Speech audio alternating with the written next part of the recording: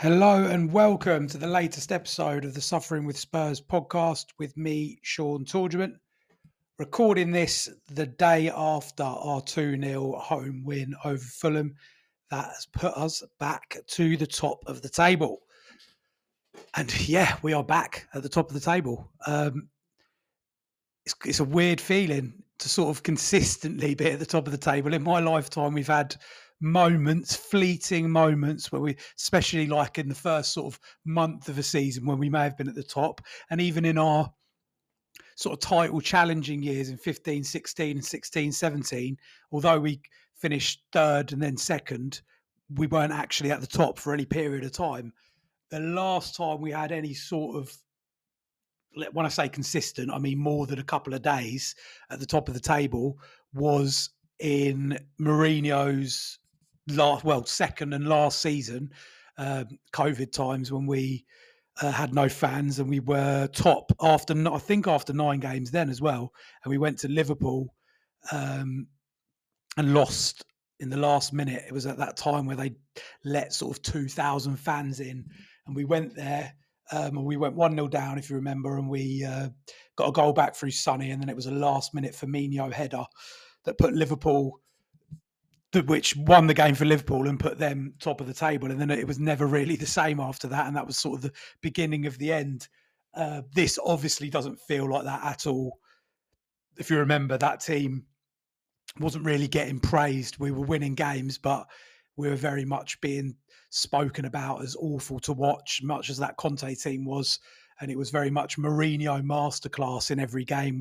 We beat City, we beat Arsenal, but they were very much sort of defensive performances where we were capitalising on our ability to hit on the counter-attack. This doesn't feel like that at all, which is why it's quite unerring, because we are top of the league and everything at the moment points to the fact that we deserve to be top of the league and that we can, at least for now, try and stay consistent and stay in the position we're in. We've obviously got an opportunity to go to Selhurst on Friday before anyone else plays. This week we played after everyone else, and now we're playing before everyone else, with the chance to temporarily go top of the league by 5 points, which is definitely not something that Spurs have done in my lifetime. I'm almost certain about that. Ever since I've been sort of following football properly, the first season would probably have been, that I can remember really, would probably be sort of 93, 94. We definitely haven't ever been top of the league by 5 points at any stage. And that still hasn't happened because Selhurst isn't an easy game, although we do. Palace at Selhurst isn't an easy game, although we do have a very good record there. Even in that bleak Conte season last year, we won 4-0 there with a really good performance from Brian Hill and 2 goals from Harry Kane. So we should go there full of confidence. Palace aren't playing brilliantly at the moment. They just got thrashed away to Newcastle. So that is a big opportunity again to continue this momentum, and it is all about momentum. Yesterday wasn't perfect by any stretch of the imagination, and we'll get into the game soon, but it was a game we were expected to win, and we're not necessarily brilliant at winning games that we're expected to win. Even in sort of recent, if you look over the sort of last 6 or 7 years, whenever there's been an opportunity to sort of capitalise on a chance to sort of push up the table or go top, something like that, we invariably find a way to make it very, very difficult for ourselves. And in my experience, games that we are expected to win tends to be the ones that we trip up on. And that didn't happen. It was pretty much went off without a hitch. You're not going to go through any game sort of infallible and brilliant the whole way through. And we weren't brilliant yesterday, but a combination of Fulham not being particularly great and us sort of playing with confidence and maybe sometimes a little bit overconfident, but seeing the game out, getting a clean sheet and winning 2-0. And 2-0 is a sort of scoreline that we're becoming quite familiar with under Andrew. We'd obviously love a few more goals, and there were definitely opportunities to get a few more goals. I'm particularly thinking about that moment where Maddison had been chasing down for what felt like 15 or 20 seconds to eventually get the ball again off Calvin Bassey, who had an absolute nightmare. And he was clean through on goal, and he definitely would have put it away if Sonny hadn't got in his way. And he was clearly, visibly annoyed by that. And I think he was still at the end of the game, to be honest. And he even did an interview afterwards where he sort of mentioned it. But yeah, 2-0, back to the top of the league, clear by 2 points. And it's quite, like I say, it's quite an unerring feeling. It's not a feeling that I'm sure any of you will be familiar with, being top of the league by clear points, knowing that you could go 5 points clear in a few days. And yeah, we're so used to sort of having something to chase that now we have something to hold on to. And people will say, and it's been said by pundits, fans, virgins on Twitter, that we're getting ahead of ourselves, that Spurs are getting too overexcited. Look, we've played half of the league now, pretty much. Okay, we're into our 10th, going into our 10th game. We will have played half the league. Yes, we've had games against teams that we should be beating. Fulham are one of those teams, along with those teams that have been mentioned very often near the bottom of the table. We've played all the promoted teams. Burnley, Sheffield United, Luton. We've played Bournemouth. The majority of those away from home, by the way. So that's no easy thing to do. Yes, they're losing, but you still have to beat those teams. And I mean, if the league was only down to beating the teams you're supposed to beat, then you'd say that we're supposed to be beating sort of 14 or 15 of the other teams in the league every time we play them. And it's not as simple as that. You can fall away. You can not win games you're supposed to win. Arsenal didn't beat this Fulham team at home a month or so ago. In fact, they played against 10 men and ended up drawing 2-2 at home. So it's not as simple as that. And I've noticed that they've been particularly quiet about all the teams we've played since we beat Fulham yesterday, because they're obviously fully aware that they didn't beat them. So yeah, we've also played Arsenal away, which is considered one of the hardest games at the moment in the league. We've played Liverpool at home. We beat them. Doesn't matter how it happened. Doesn't matter that they want to replay. We beat Liverpool at home. We've beaten Man United at home. I mean, those are, no matter what anyone says, Arsenal, Liverpool and Man United are historically the three most successful clubs in English football history. So I'm not really sure what anyone wants to say about that. Like, we haven't played City yet, of course, but obviously we'll be going to City when we do go there at the beginning of December. It will be with a different sort of game plan to the game plan we usually play against City, which normally comes out with a positive result for us. But those things matter. We are notoriously very, very good against City, whichever way we decide to play. So the message really to take from this is we shouldn't fear anyone, and don't listen to all the nonsense about who we've played, who we haven't played. We've played some of the best teams and we've played some of the worst teams. The teams we haven't really faced yet, I mean, other than Fulham yesterday, are those teams sort of in between, let's say 6th and 14th, who you can trip up against on any day, but you can also beat on any day. Teams like Villa and Newcastle are obviously ones to be wary of. Chelsea now coming into a little bit of form as well. We've got them not this Monday coming, but the Monday after that. So they're obviously teams to be wary of, but we shouldn't fear anyone at the moment, because the fact of the matter is we're unbeaten. We haven't lost a league game this season. In fact, we haven't lost any game in 90 minutes this season. We obviously lost on penalties to Fulham in the Carabao Cup, but in any 90-minute match, we are still unbeaten. And that's something to be unbelievably proud of at this stage, under a brand new manager with a load of new players. It's been largely forgotten, but without Harry Kane, who's been our stalwart, our top goal scorer for the past 10 seasons.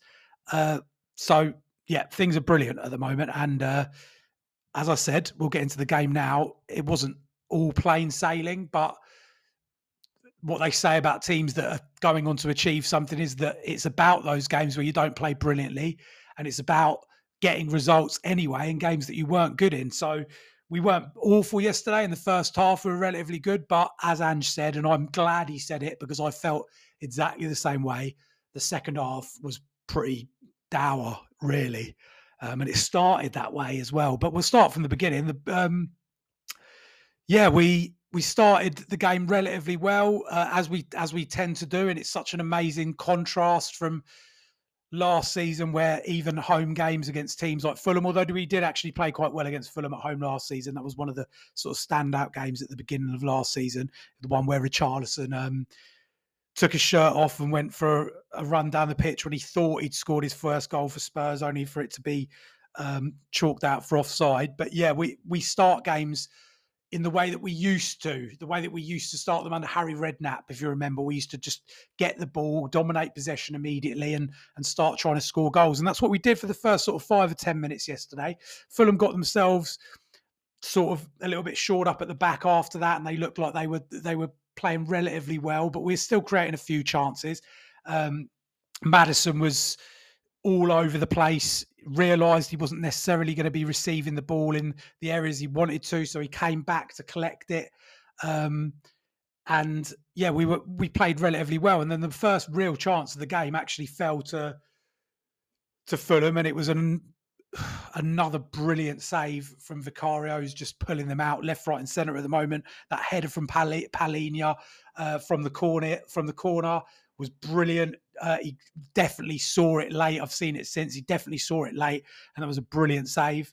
And then, yeah, the game was kind of in the balance at that moment, and you were starting to wonder, is this going to be one of those where Fulham or just the opposition are able to nullify us by putting everyone behind the ball? And that's definitely what they did for the first half an hour. And we notoriously struggle with trying to break down that inverted commas low block, as they call it.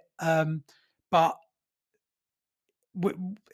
it felt like something was going to happen, and that was largely down to the fact that we were pressing all over the place in a way I'd sort of associate with Liverpool of a few years ago. Like, we were giving them no time on the ball when they got it, and Maddison, above everyone, was the person sort of leading that press. Sonny always does, but I've always felt like Sonny chases sort of lost causes in a sort of silly way sometimes. Maddison's pressing is just so intelligent, and those front three, especially on that side anyway, Maddison, Richarlison and Sonny were chasing everything down, and it eventually forced a mistake from Bassi, and it's been sort of lauded since by Jamie Carragher.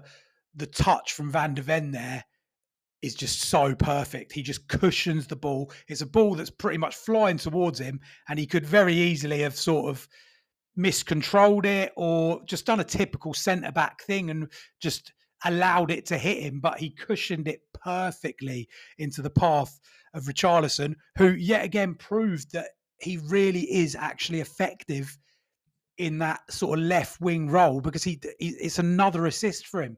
And yeah, obviously there is a part of his game which we're crying out for more quality from, which is his finishing. And he did have a shot just before then, which was sort of laid off beautifully for him by Kulusevski, and he cushioned it really well.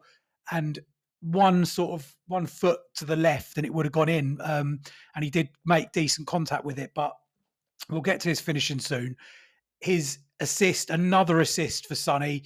And in those sort of situations, he does do really, really well. He doesn't hesitate. His football brain's quite good, Richarlison. He makes the right decision at the right time. Again, if you think back to that Liverpool goal where the first goal against Liverpool, where he plays it with the outside of his foot to Sonny, again, he could have been selfish. He could have sort of snatched at something, seen that he was in a little bit of space, but he didn't. He doesn't think. He plays the first time ball straight away, and it was another first time ball into Sonny's path. He could have laid it off to Kulusevski, but instead he sort of controlled it, did a little shimmy, and then you really do know with Sonny, 9 times out of 10, he's going to curl that ball into the far corner. And because we're so used to seeing that finish from him, it's almost like we've come to expect it, and maybe we take it for granted, and it doesn't look as good anymore. But how often do you see players finish in that way? You really, really don't. Sonny is a master at it. And the amount, I think if you went through all his goals for Spurs, the amount of them that he has just taken on that right foot, and occasionally left foot and just buried in a top corner is unbelievable. And like I said, the moment he got in that position, you kind of expect him to score, which is pretty incredible considering he was outside the box when he did it. But you just know his accuracy from that range is just so good. And that's his 7th goal of the season. And it's just mad to think now, isn't it, really, that when Harry Kane left, all the questions were about, is Richarlison going to be able to step up and take that centre forward role on? And I think everyone was umming and ahhing about it because he obviously hadn't been prolific or even close to it in front of goal last season. But we were all saying that he hadn't really been given an opportunity to play up front very often because obviously Harry Kane was always there. And ever since that Burnley game where Richarlison didn't actually start and Solomon started and Sonny played up front, it's become very obvious that we had the answer, as we should really have probably known at the time. We had the answer all along in Sonny to play up front because he used to deputise so often for Spurs when Kane went through his sort of 3 or 4 year period where he always gets some form of injury that would keep him out for a month or so at some point during the season. And especially in 17, 18, and 18, 19, Llorente used to come in occasionally, but in general, whether it be through just taking over in terms of scoring goals or actually just playing up front, Sonny did it. Lucas Moura did it as well for a little bit, of course, in that Champions League final season. But it looks like we had the answer all along. And obviously he's not the long-term solution because he's 31 now and we don't know how long he's going to be able to play at this level. But I mean, I don't see him falling off anytime soon. He's not going to lose his finishing ability. He may have lost a little tiny bit of pace, but he's still fast, and he really has been the answer to the Kane puzzle. And he's 2nd top goal scorer in the league right now. We're only 2 behind Haaland, and I think that speaks for itself, really.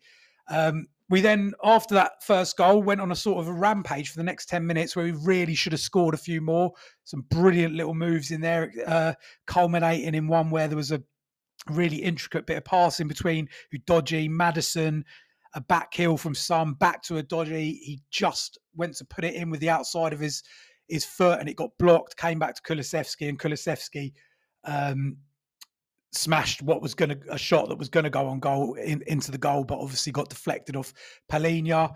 And yeah, we had a good few opportunities in that first half, and it felt like we were just going to take on the second half and go and score more goals.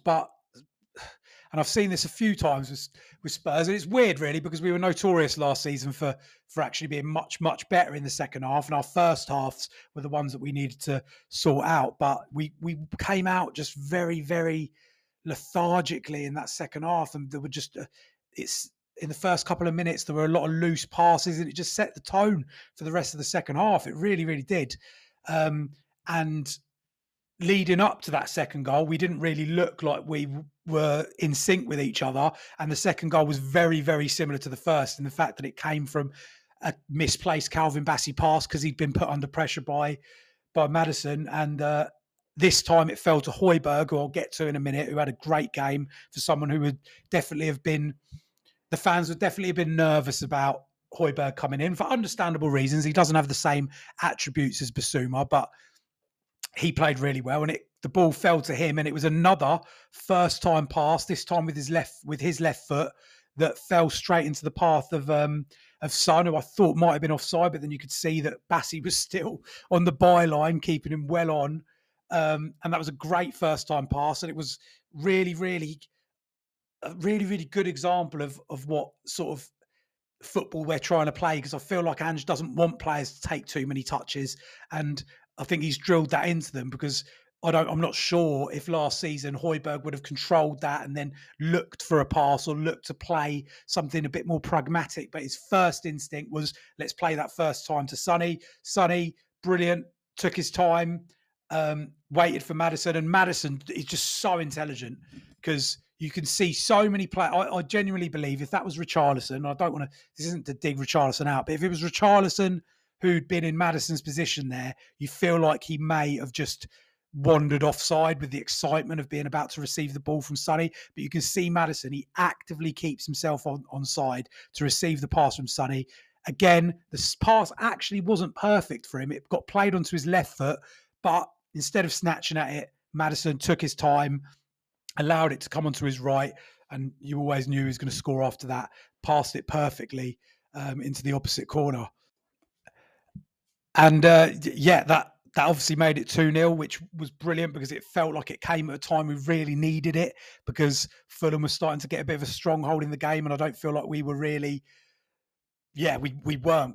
Something had changed in that second half for whatever reason, whether it be, I don't know, tiredness. You couldn't really use that because they've had extra days off that other teams haven't, but just something had changed, and players were misplacing a few too many passes. I feel like maybe they were finding the game too easy. I'm not really sure, but we got that goal, and then maybe there might have been a couple of other opportunities in that second half, especially that one, which would have been another goal really, really similar, where Maddison had chased down Bassi. As I've said already, he was in a position to put that away, and for whatever reason, him and Sonny got confused. I think Sonny saw it as an opportunity for him to score. And ended up getting in Maddison's way, which he was visibly really pissed off about. And then he ended up just playing it into the keeper. But apart from that moment there, it was a really, really poor second half performance. As Ange said, it just wasn't. And that wasn't through lack of effort or anything like that. As he also said, the pressing was still really good. We still, when we did give the ball away, were right on top of Fulham straight away to try and win it back. So it wasn't sort of a lack of effort or anything. Our quality on the ball just fell off massively. And I think that kind of coincided, although it wasn't obviously his fault, it kind of coincided with having Udogie come off and having Emerson Royale come on. And Emerson Royale is a perfectly sort of capable player. When he plays at right back, we know he's not as talented in any way as Udogie, especially going forward. But it just disrupted the balance of the team a little bit, even more, I think. And there's obviously a reason that Postecoglou took off Udogie, whether he was having a niggle, maybe he was tired from he'd obviously played 90 minutes against England. I suppose it was 6 days earlier, so that couldn't really have been a reason. But for whatever reason, he took him off, and Emerson just looked like someone who hadn't played a lot of football in a while. That's how it seemed to me, anyway. And yeah, it kind of disrupted it. And then this is obviously a concern when players who've been playing regularly, Sarr, Maddison, Son, start to come off and their replacements come on. There is a real feeling that we're missing something. And these players, we pretty much kept the same sort of starting 11 with the occasional few subs coming in, Højbjerg being one of the regular subs, and he was obviously playing. So there is going to be a bit of disruption, especially if the quality of the player isn't quite the same, and especially if those players haven't been playing very regularly. And Oliver Skip, again, don't want to call anyone out, tries his best every time, but he came on and had not a nightmare, but it wasn't a good performance from him. He gave the ball away a lot. He didn't look comfortable in that midfield. Again, he looked like someone who hasn't been playing a lot of first-team football recently, and that is one of the issues. Although we obviously are reaping the benefits of only playing one game a week at the moment, although we'll obviously be playing 2 this week.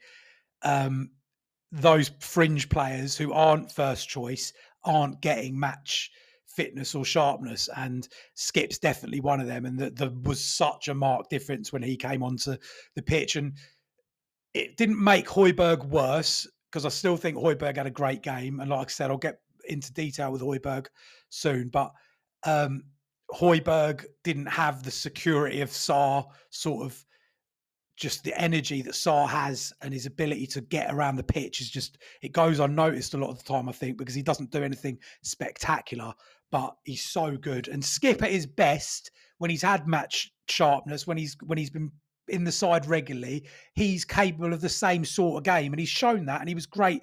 I mean, last season he had great games. Him and Sarr together away at AC Milan were brilliant. There is a player in there in Skip, but he goes through so many stages where he's not in the side, whether it be through injury or just not being first choice. And I'd be surprised if Skip is at the club much longer under Postecoglou, and that's not because I don't rate him as a player. I just don't think that he's ever going to be first choice. And I think at his age, I'd be very, very surprised if he wants to be second fiddle. Or when Bentancur and Basuma are there with Højbjerg as a backup, who obviously might consider his future as well if he doesn't start starting games more regularly. You'd be very surprised if Skip doesn't want to be a regular starter somewhere, because I believe that he's more than good enough to be a regular starter in a Premier League side for a sort of top 10, top 15 club. I'm sure he is, but he didn't. Yesterday, obviously, he's capable of better than yesterday, but it really didn't shine a good light on him, and it did destabilise the team. And there were just too many moments where he was diving in for things where he didn't read the game well enough, and where he gave the ball away. And that largely contributed. I think Emerson and Skip coming on did largely contribute to why that second half was so disjointed. And then obviously we took up with 10 minutes to go. We take off Son, Maddison for Brennan Johnson and Valise, and they didn't really get a look in that last sort of 10 minutes. Lo Celso obviously came on as well, and that's his first appearance since the Fulham away game. He hasn't really played much football. I think he came on as a sub for Argentina last week. But the point being made really is that I'm obviously as excited about this situation as anyone else. We're top of the league. We've got great momentum. Anything's possible, but there is a very marked difference when our sort of starting 11 players start to come off the pitch. Brennan Johnson just come back from injury, and I'm sure he'll be an asset to us. And I'm not really worried in the attacking sense. I think in the attacking sense, we're pretty shored up. If we get injuries to sort of important players, there will be maybe a difference in ability and quality, but we have got backups in the form of Lo Celso, who, no matter what anyone wants to say about him, he plays for Argentina when he's available in a team with Messi. He's got quality. We know he has. We've seen it in the past. He needs some momentum, obviously. So I'm not too worried about him. We've got Brennan Johnson to come on, who can definitely make an impact. Our front areas aren't that light. And we've obviously got Bentancur to come back when it comes to central midfield as well.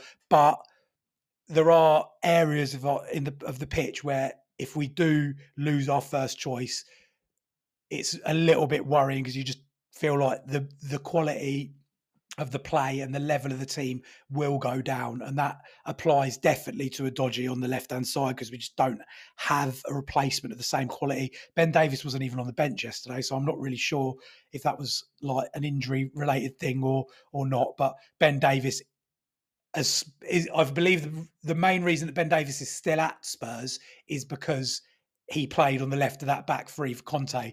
If he'd stayed just as a left back, I don't think he would be able to play as a left back consistently for Spurs anymore. Not in this system. I just don't think he has the attributes to play as an inverted left back for anything more than a sort of 10 or 15 minute cameo anyway.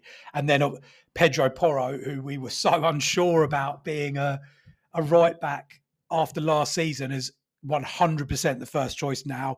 He's brilliant in every game.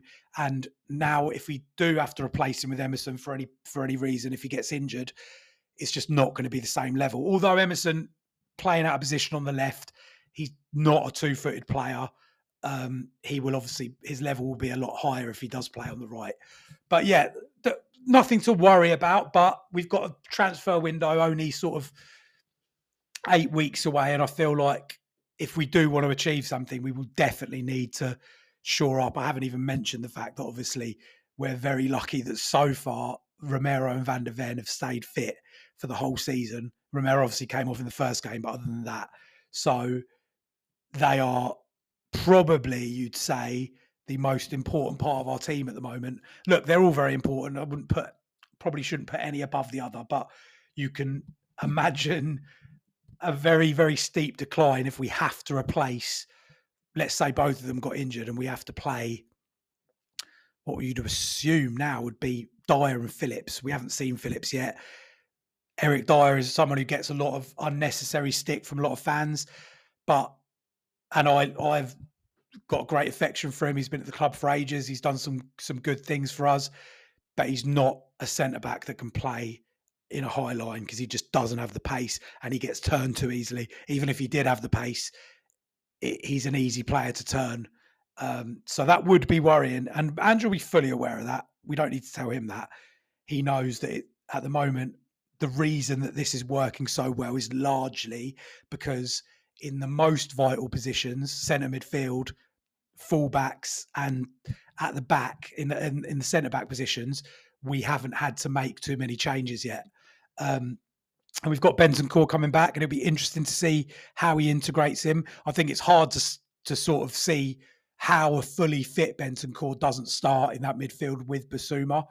But then you might even say that Bentancur and Basuma are, is it one or the other? Because is Sarr the sort of player that Postecoglou will need to have in that team? Will Bentancur and Basuma want the ball too much? Sarr's not too bothered about having the ball. He plays simple passes, but he's more of a sort of a player who chases everything down. And you'd say he's more the defensive midfielder out of the two when it comes to him and Basuma.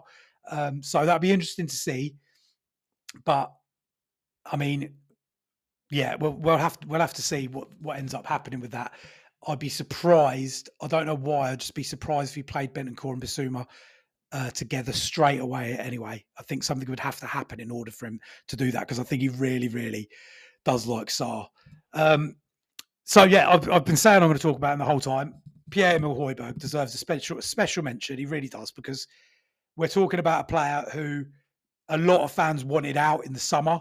They wanted rid of him because they sort of were excited about this front foot football and thought that they were absolutely certain that Pierre-Emile Højbjerg wasn't going to be able to play in that sort of system. And I also thought Højbjerg would want to leave because there was a lot of rumours about Atletico Madrid coming in for him, and he probably saw that his game time was going to be limited.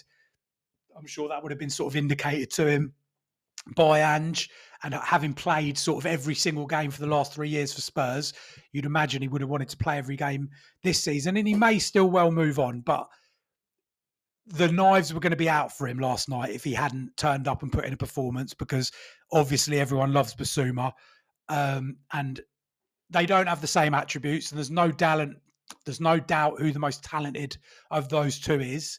Basuma's got a lot more sort of natural ability, he looks a lot better on the ball. But Højbjerg came in and did an unbelievable job considering the I'm sure he would have felt some pressure because he's been on the bench all season. It's the first game he started, and he really, really took to it. And I feel like we saw different parts of his game yesterday that maybe we haven't seen under Mourinho and Conte. And that's something that has to be mentioned. He's only played for Spurs briefly, obviously under Nuno and Mason, but really under Mourinho and Conte, are two extremely pragmatic defensive managers. And that's why we saw what we saw from him. The job he was doing for Spurs last season was the job largely he was asked to do. And I got on his back a few times because I felt like his level really dropped towards the end of last season, but so did everyone else's. And he was just another sort of part of that. He did my head in specifically last season when I was at Villa Park, and I seen him sort of standing around and pointing at everyone and not tracking his man. But that was a disjointed team with players who, a lot of them didn't even want to be playing in that team. Romero's another one. They weren't happy.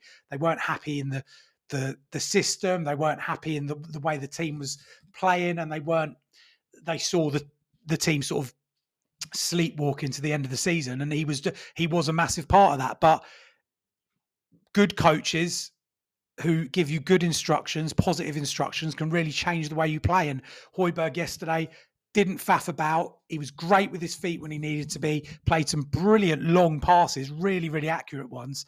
That sort of Eric Dyer would love to be able to play. The sort of ball that you see Eric Dyer playing quite a lot that would very often not go to the player that he was aiming for. And Højbjerg did it brilliantly. And if it wasn't for sort of a little bit of lethargy and arrogance, I'd say, from Richarlison, and on one occasion where he tried to sort of shoulder the ball down when he didn't need to, he would have set off a really good attack on one occasion as well. So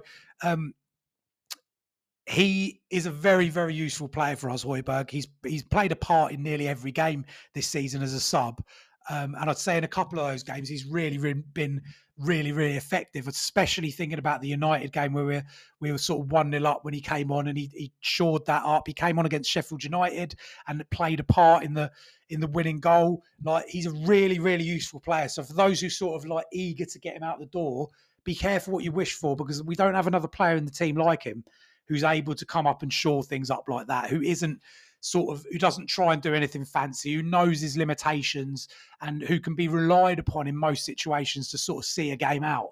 Those are important players to have in your side. It's not all about having these flair sort of trick players who are capable of trickery and surging runs forward, because obviously that's what Basuma is. And I'm sure I'd be surprised come Friday if Basuma isn't starting again with Sarr, but there is also a chance he might not, because a yellow card in that and he gets suspended for the Chelsea game.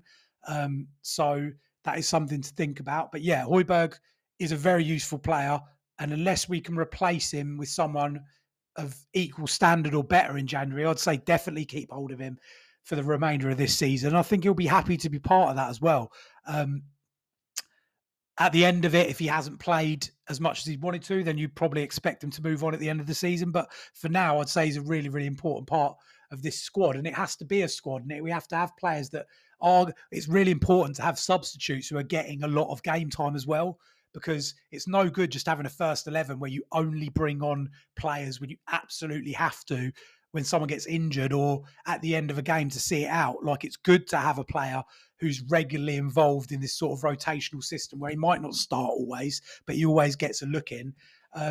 Because as we saw yesterday, there's quite a few of those players who haven't played a lot of football and they looked rusty. And Højbjerg plays every game for Denmark, obviously, so he has got a lot of football in him.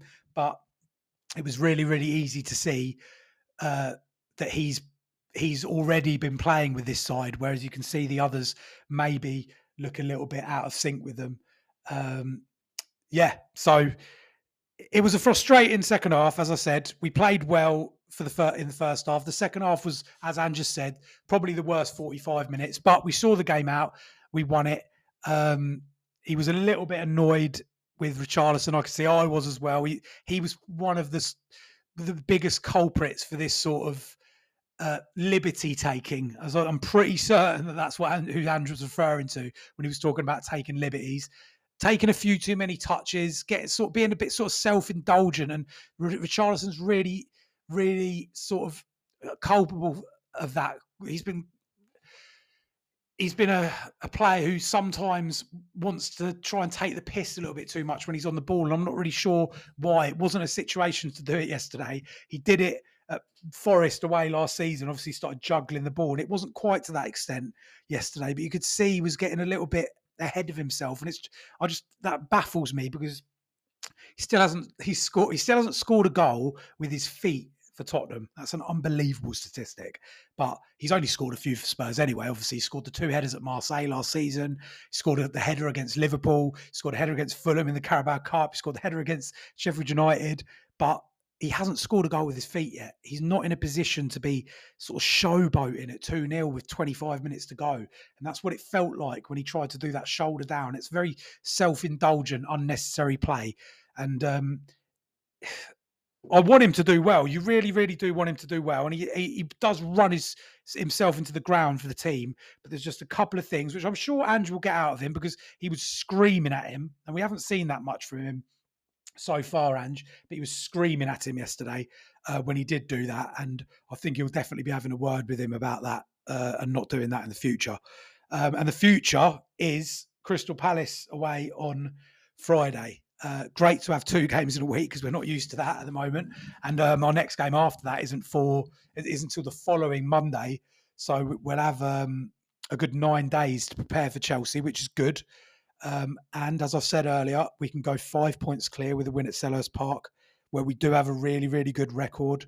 And there's no reason to think that we can't take the momentum that we've got from all of these games recently and go on and get on to 26 points, which 26 points after 10 games, as we all know, will be by far the best start that we've had to a Premier League season. It will put us 5 points clear at the top. It will extend Ange's record-beating run, where he's got the best ever start to a Premier League season by a new manager. and he just deserves, you can only say it so many times, but unbelievable credit. To say that second half was the worst 45 minutes we've had under him so far makes you sort of reflect on all the other 45 minutes we've had this season, all the other first halves and second halves.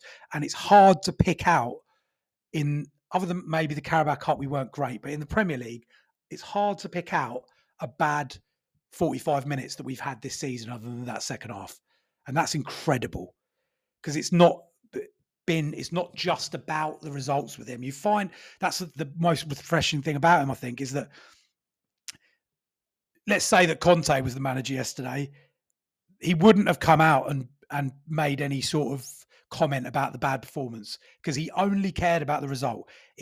He had no interest in nice football, playing well, sort of intricate passing, entertaining the fans. None of that. It was no interest in him. He was about let's get the result. That's what matters. And if we didn't get the result, then he'd be angry. And if we did, then he'd be happy. And that's all that mattered. And there's an argument for results being the only thing that matters, but they're not. We don't go to the stadium to just get a result. We go there because football's an entertainment industry. We want to see our team playing good football. And Ange wasn't happy because even though we were good without the ball, which would have been perfect under Conte, we weren't good enough with it. We weren't efficient enough. We didn't create enough chances in the second half. Ange isn't about getting a game to 2-0 and then seeing it out for the next 45 minutes. He's about getting a game to 2-0 and trying to go on and win 3-4, 5-0. And that game was definitely there for the taking yesterday if we'd been a little bit better on the ball. So that's a great sign that Ange isn't satisfied with that. He's not going to be happy just because we won a game. He wants us to be playing at our best in every single game. And I'm sure that he'll drill that into them. And I think he already said, if I remember rightly in his interview last night, he was already talking about the videos he's going to show the team for the way that they sort of didn't implement his plan very well in the second half. And that means that we'll be taking that through to Palace on Friday. And I firmly believe we'll beat them for a number of reasons. I don't think they're very good, for starters. I don't think they've been very good this season. I think Roy Hodgson's a spent force, and I think they'll regret using that back part of last season to give him another chance this season. I don't think they're very progressive. They don't score a lot of goals, and I think we'll go there and put in a really, really good performance. And let's hope so. If we do that, like I said, we'll go 5 points clear at the top. It'll be an unbelievable start to the season. We're dreaming at the moment. Let's be honest about it. We're dreaming. We want to dream for as long as we can. As I keep saying, it's a kind of unsettling feeling that we're at the top of the league because now we have something that we want to hold on to. As sort of delusional as some fans may see that, like now that we're there, you want to stay there. It's normal. We're not talking about 2 games into the season. We're talking about 10 games into the season, which is more than a quarter of the way into this season. So you win on Friday, and then you've got Chelsea at home, which is a game that, again, you should be going in hoping to win.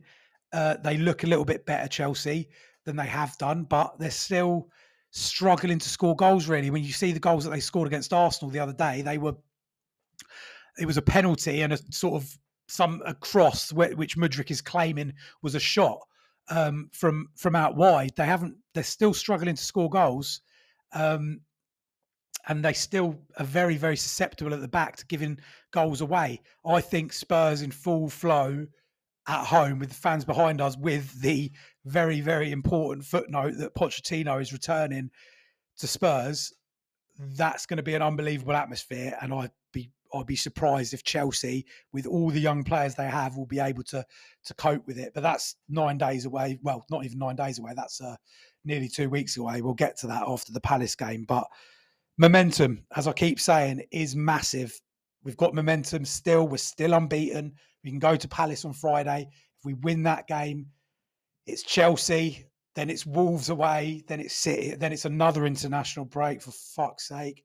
And then we return after that international break. I think, is it City away after that? I may have got that wrong. We'll go into that another time. No, sorry. Then we've got West Ham. We've got Villa is at home is the first game after the international break in that game after that game against Wolves. So the way the fixture list is looking at the moment, we're talking about games that all look winnable on paper until you get to City away at the beginning of December. Our next 4 games, Palace, Chelsea, Wolves away and Villa at home, they're tough. There's no doubt about it. But the way that Ange's got us feeling about these games, we're not going into them thinking, oh, that's a difficult one. We're going into them thinking, yeah, it is, but we should be winning it. Palace away, we should be winning. Chelsea at home, we should be winning.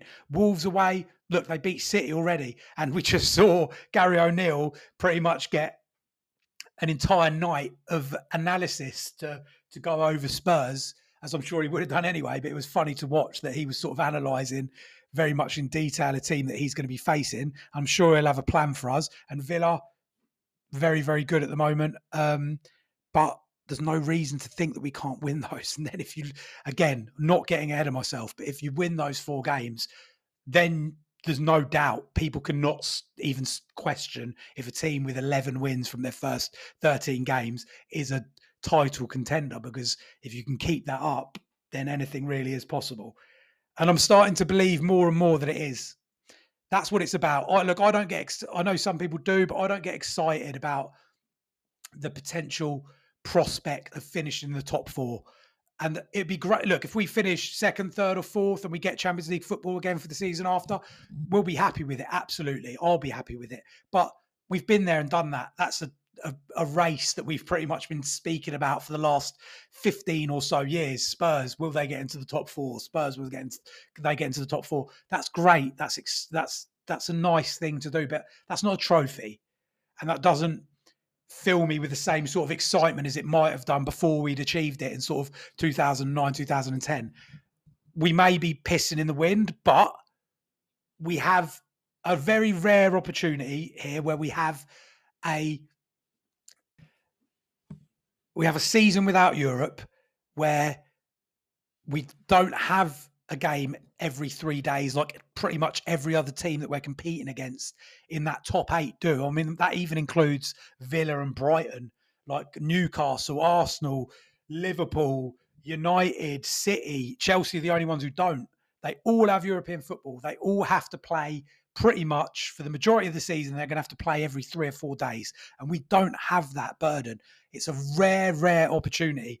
Guarantee you, if Leicester in the season that they won the league had to play European football every 3 days or every week, they wouldn't have won the league.